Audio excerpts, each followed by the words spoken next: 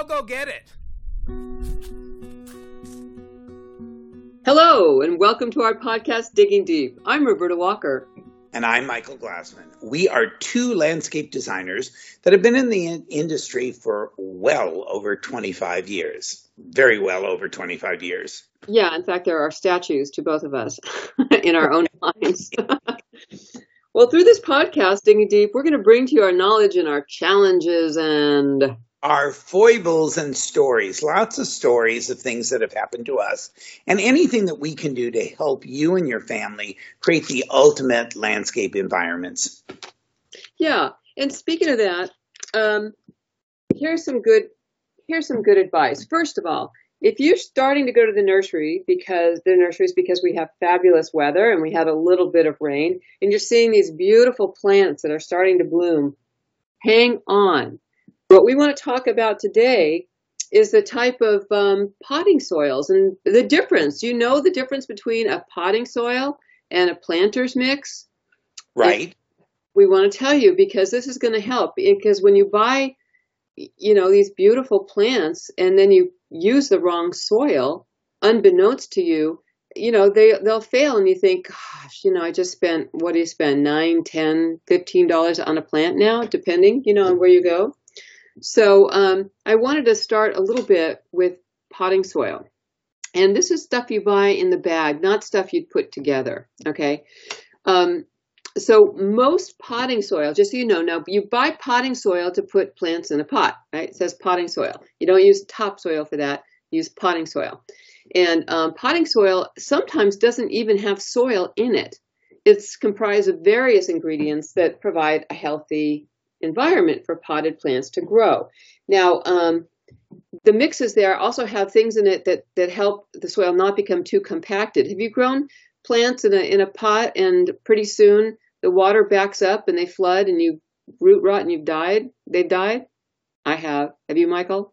I have definitely done that. And you think, again, you've done something wrong, and it may not be something that you've done. It may not. So a high-quality potting mix is going to be lighter in weight and fluffy, and it holds moisture. However, as the time goes on, you're going to need to, give it some fertilizer, some food, because if the plant is going to eat up whatever's in there. So don't neglect feeding them later on.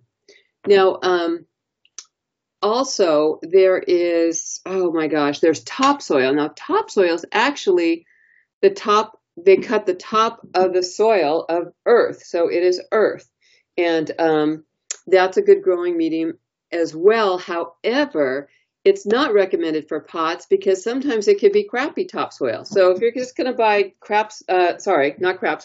if you're going to buy topsoil, it's not expensive. You want to use it to fill holes and build berms. And if you have a lot to plant, you're going to want to order it from one of our wonderful supply places. We have many here in Sacramento, and they're all over the United States. And you could buy really good planting mix. That's a mixture of topsoil and fertilizer and mulch, and you buy that pretty much by the yard. Right. And a lot of it also, like, for example, potting soil has vermiculite, which is almost it's almost like styrofoam in it, that makes it more loamy, open, so it drains better, but it also makes it lighter. Because a lot of times when people have pots, they want to pick them up and move them around. And if you were to use topsoil, which you never do, it's too dense and it's too heavy. And it makes trying to move that pot almost impossible. I mean, you'd need a dolly or you'd need a wheelbarrow just to move a pot a couple of feet. Whereas with the potting soils, a lot of them have the vermiculite mixed in. And we had one situation, just to kind of throw this out. We were doing a rooftop garden, and there was a weight limit to how heavy the pots we could use and the soil we could use. So we had to use something very lightweight in terms of the soil mixture, because, again, a very heavy soil would put too much weight on the pot in onto the roof. And so, again, that's things that people don't think about. If you're doing a rooftop garden and you're using pots, you want them as light as possible so that they don't put structurally damage onto your roofs, the roof beams. Right. And also, in the soil inside the pot would become muddy and clog up the hole. So you don't want to use that. So I thought I'd run down really quickly the types of potting mixes. And so perk up before you buy flowers, because we're going to go on to talk about plants in a minute. So you can get all purpose, which is formulated for indoor, outdoor use, house plants, hanging baskets, window boxes. And so that's called all purpose, soil. Indoor potting mix are for specially designed indoor plants. Okay, they need something different. They don't want any compost or bark. So because then you'll get gnats and fungus and whatnot. So don't just use your outdoor soil for your indoor potting mix. If you have raised beds, there's mixes that are fortified with nutrient-rich ingredients for growing vegetables. So there are specific vegetable soils for gardens, and that's garden soil. And it has organic and inorganic enhancements as well as fertilizer. I like to use the organic stuff because some of these garden soils that say they've got fertilizer and all this stuff, it's been sprayed on, and once it goes into soil, it just evaporates. So it's worth spending the extra money. And then there's seed starting mix, and that encourages healthy root development. Now there's science between all of this, so really pay attention when you're picking up soil regarding what you're planting. For instance, if you're planting cactus and succulent, you want to get a cactus and succulent mix, okay? They don't like a lot of yummy stuff that the other plants like. They like the low water, and they like it to dry out quickly. So you want to do that. And then there's azalea mix, African violet mix, orchid mix. So just know that each plant, each type of variety has different needs as far as what it likes to eat. So that's our opening is, wait, don't just buy what you're seeing. First of all, plan. Where's it going? What kind of soil does it need? And so on and so forth. Right. For example, a lot of times, and I'm one of them, we like orchids and we like to grow them inside. And again, you don't just plant an orchid in regular soil. It has to be orchid bark, and they are they like to drain. You need a soil that drains very quickly, and that's why you actually buy an orchid mix, so that you can plant your orchids. And as Roberta was saying about the cactus, they need to drain very quickly. They can't sit with water sitting around the roots, otherwise they're going to rot out. So each of the plants has certain requirements in order to thrive. And when you're dealing with potted plants, you're in a fixed environment. It's not like they can get nutrients, they can get other things from the soil around it. They're in a very fixed environment, just a pot. So whatever they are going to be able to get nutrients or get anything from, it's whatever is inside that pot. So it's not like you have a plant that the roots can eventually grow out into native soil or other areas. You don't have that situation in a pot. It's all a fixed environment. It is. And, if you're the DIY type, you could certainly mix up your own blends. Of course, use a little soil. And then one place that we have that's online called groworganic.com, they're actually up in Nevada City in Northern California. They have all the different mixes if you're going to improve the pH balance in your soil. That's a little different. So if you're going to go that route, then you could study up and find so many things on the internet about, the perfect mix for this, the perfect mix for that. But if you're just buying some of the beautiful plants that are coming out, before you just grab a bag of soil, look what that soil is and what it's for. So, and once you've got your soil type correct and you picked out the right soil, it's time to put plants in it. And this is a topic we were talking about a little earlier. Not all, for example, that old saying, a rose is a rose is a rose is a rose. Not necessarily. In today's world, what's happening is a lot of the old popular specimens, the nurseries go ahead and they hybridize them. What that basically means is they take a certain plant and they redevelop it to have different characteristics that they like. Maybe brighter color, different flowers. Maybe it's not as big. Maybe it's a different leaf shade. And it's created a tremendous amount of diversity within the plant world so that not everything looks the same. The problem with hybridizing, and it's very positive in many respects, but the problem that sometimes the hybrids that they come up with are not as hardy as the original, and they may work in a very controlled environment, but they may not work in the same situation that the original plant would. Right. And you have to watch our climate. Michael and I were talking about this. We were speaking about a few plants you might be familiar with, euphorbia. Now, euphorbia has a massive family. It could be almost a cactusy thing. But there's some lovely euphorbias in all these different colors. And we've both been using them over the years and I realized quite early that they don't last. And so... Nope. Yeah, so if you go back to the original euphorbia, which is beautiful, no, it's not burgundy, no, it doesn't have peach, but it's hardy, and that's what we're looking for. If you're looking for something for the color, here's what I was thinking, Michael. I was thinking that just like fashion, each year has to come out with new styles. Right. I think these, developers, plant developers, nurseries are looking for the latest, greatest. But I think you're right. Doesn't mean it's going to work in your area. Right. So from personal experience, and for those of you that that's kind of familiar euphorbia. It's in the poinsettia family. For those of you that buy poinsettias during Christmas, that's a euphorbia. That's the major family member. But for example, as we were talking about it, my personal experience, there was one that was kind of an apricot, the euphorbia. The normal one is kind of green, and it has really interesting kind of yellowish flowers, and it's very hardy. Well, they had to hybridize these kind of apricot leafed hybrids that the leaf was kind of an apricot color, and it was really, really attractive. So I bought one. I didn't buy one. I bought actually 10 of them in the fall, and I planted them in my garden. And during the fall, they looked great, and they were thriving. And then we went into winter, and again, we did not have a heavy winter. There was no frost. It was pretty mild, and all winter long they looked great. And then we went into spring. Spring looked good again, and I was thinking to myself, I'm going to start recommending these to my clients, but I'm going to watch them a little longer. And then we went into summer, and it was a pretty brutal summer. It went to 105 degrees. The minute it got hot, every single one of them, and there were 10 of them in the garden, they all died.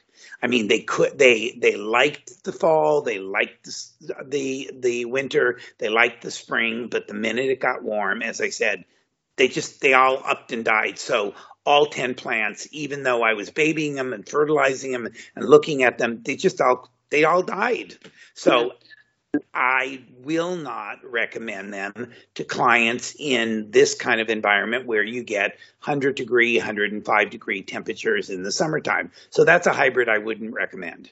You keep saying 105, but we went to 112 actually last summer. And the last 4 years, we've had the smoke from fires, which I'm sure many, many people have dealt with as well. And remember, plants breathe through their leaves, and so when it's smoky, it's bad news. So right, 112. Yeah, another plant that I want to just throw out there, and again, a very big favorite in the garden, especially English gardens, are heuchera, the coral bells. The original plant has got green leaves, and it has the little teeny flowers, little pink flowers, the kind of bell-like. And again, very, very hardy. And they even do well underneath indigenous oak trees because they don't compete for the same nutrients. So the coral bell is really pretty, but they've hybridized the coral bell to have all different colors. There's a lime one, and then there's a red one, and there's an apricot one. And yeah, they're gorgeous. Yes. And every one that I've tried, other than the original one, has all died. Every one of them. I've put them in there. I've almost treated them like an annual because they just literally lay over and die. But their colors are addicting. So I bought 3 more because I love the colors. But 2 of them I have in pots, and they're doing okay. They've made it through the winter, and now there are new colors coming out. But, it's like don't just go for pretty. You go for hardy as well. I mean, there's so much that's hardy and beautiful as well. But check up on these plants because it's it's money. And when It's money. yeah, you want them to do something in the garden as far as color, and then they peter out, and it's a waste of money. So the big advice is, as I said, you can buy them if you want to treat them like annuals, which, they last for a while and then they die and they never come back. But these are perennials that they're hybridizing.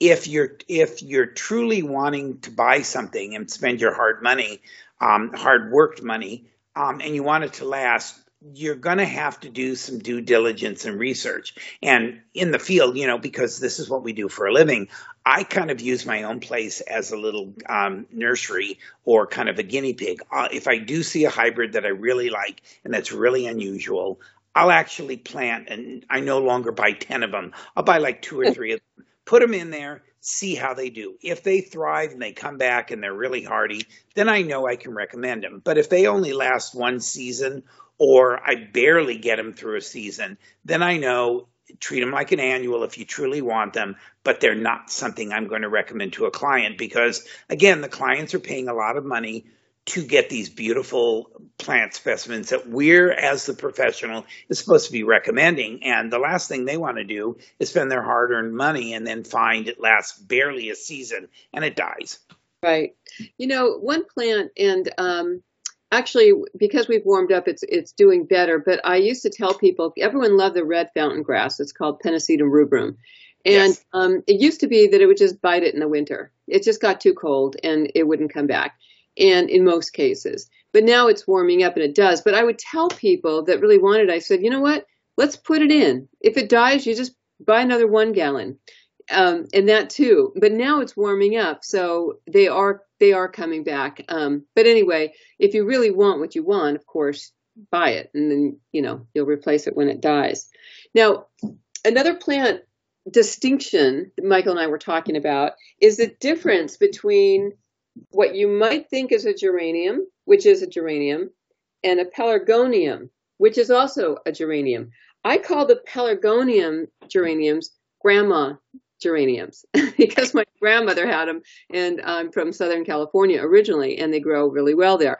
But the other geraniums, the Cranesville, what a fabulous family of geraniums. These are evergreen for the most part, and they bloom. There's trailing type, there's ground cover type. So sometimes I'll put geranium on a plant list, and my client's thinking, oh no, I know what those are. Well, no, you don't know what those are.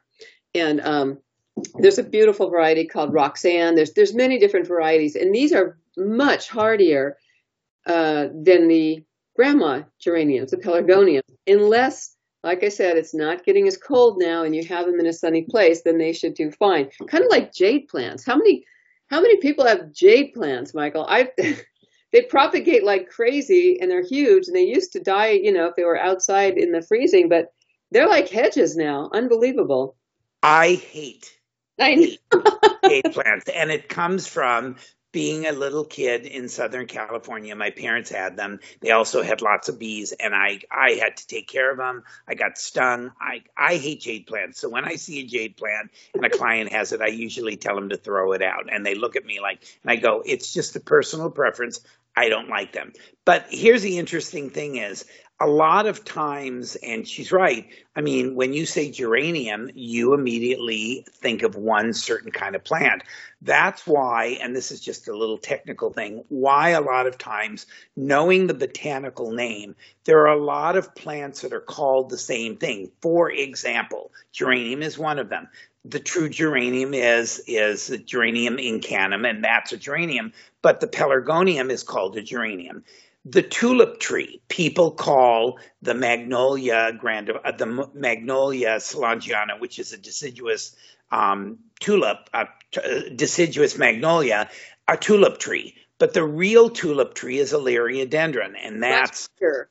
Right. So if you say, I want a tulip tree, some people would think, okay, it's a liriodendron, which gets humongous versus the deciduous magnolia. So a lot of the plants have the same common name, but the only way to tell the difference is the botanical name. Yep. And the botanical name is generally in Latin.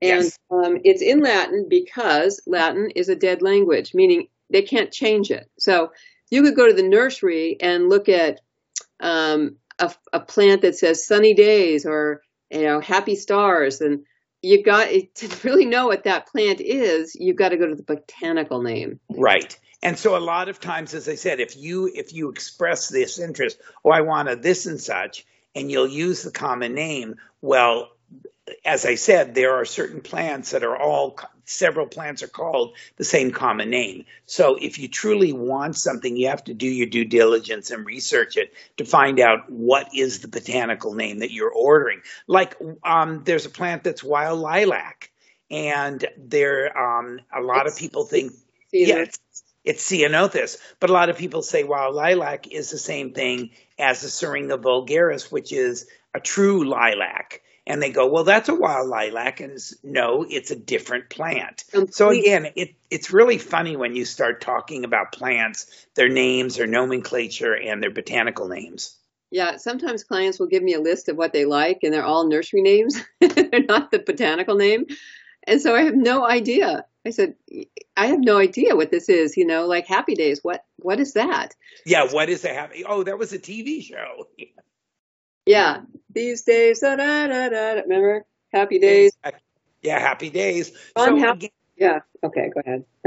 As professionals, that's kind of what we're trying to tell you is there's the common name, which is great, but it doesn't help as a professional if you're trying to buy plants or suggest plants to people. You're going to have to do a little bit more digging in terms of nomenclature so that you actually tell. If you're a client and you're telling your designer or you're looking for something at a nursery, you're going to have to do a little bit of research in terms of what is the Latin name, the botanical name. Right. So now let's say that you see these beautiful plants and you look around your garden and you got to find a place for them. So along with doing due diligence, you also have to know what kind of light and water that plant needs. And so if you have a landscape that's all sun, you're not going to want to put Japanese maples in and hostas, or azaleas, although there are some azaleas called indicas that could take more sun. But do be careful and look at your garden. Look at, you've lived in your house. You know when it gets sun. You know when it gets shade. And then buy appropriately if you're going to do those areas, because you'll save money and it'll thrive. And nothing is better than bringing in plants and perennials, and they actually work. What a joy. It's so great. And nothing's more discouraging than buying plants, putting them in the ground, and watching them turn brown, shrivel up, and die. That's very discouraging. And then the first comment is, I've got a brown thumb. No, you don't have a brown thumb. The problem is you haven't done your research, so you've put the wrong plant in the wrong place, or you haven't taken care of it, watered it enough or watered it too much. So that's what leads to the whole idea of having a brown thumb, is that you haven't done all of the research or haven't done the due diligence to figure out how to keep it alive. Right. And remember, these plants that you're buying that look so beautiful, they've basically been raised on crack, okay? They've been fertilized and promoted with all kinds of grow enzymes and fertilizers. So when you get them home and you put them in your dumpy soil, very often their roots start to spread out and think, whoa, wait a minute, there's nothing here. What just happened? What just happened? That's why we started out with talking about potting soils and really preparing, a place for these plants. It means everything. Absolutely. Absolutely. So I think we've exhausted this for this podcast. I'm exhausted. Well, we hope, again, that we've given you some good information, and because everything is starting to bloom and the nurseries do look great, and it's an addiction with me with buying. I don't buy plants so much because I don't like to plant them anymore because I don't have much space anymore. So I still love to look. So thank you for joining us. This is Digging Deep, and I'm Roberta Walker. And I'm Michael Glassman. And as Roberta said, thank you for joining us with Digging Deep.